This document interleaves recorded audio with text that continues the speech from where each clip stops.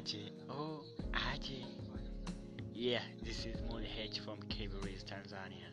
We appreciate what Alikiba do, so we are together as one. Tupo pamoja. Alikiba ni msanii mkubwa wa kimataifa. Ukiendelea kuitegea sikio, hii ni Radio Cabaret FM. Na hivi sasa ni saa 1 kamili jioni.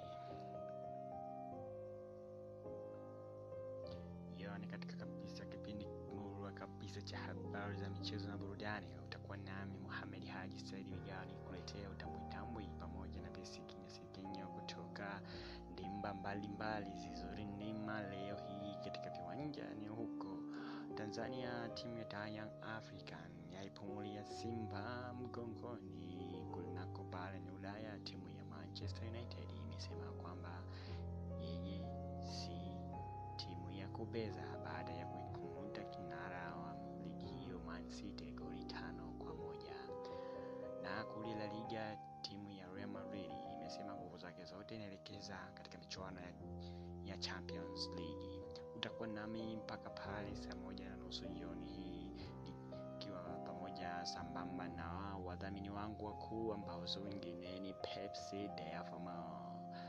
Tuwasikilize kwanza wadhamini wetu, kisha tutarejea. Usiende mbali nami. Leta jamvi, wake up. Narudi baada ya tangazo lifuatalo.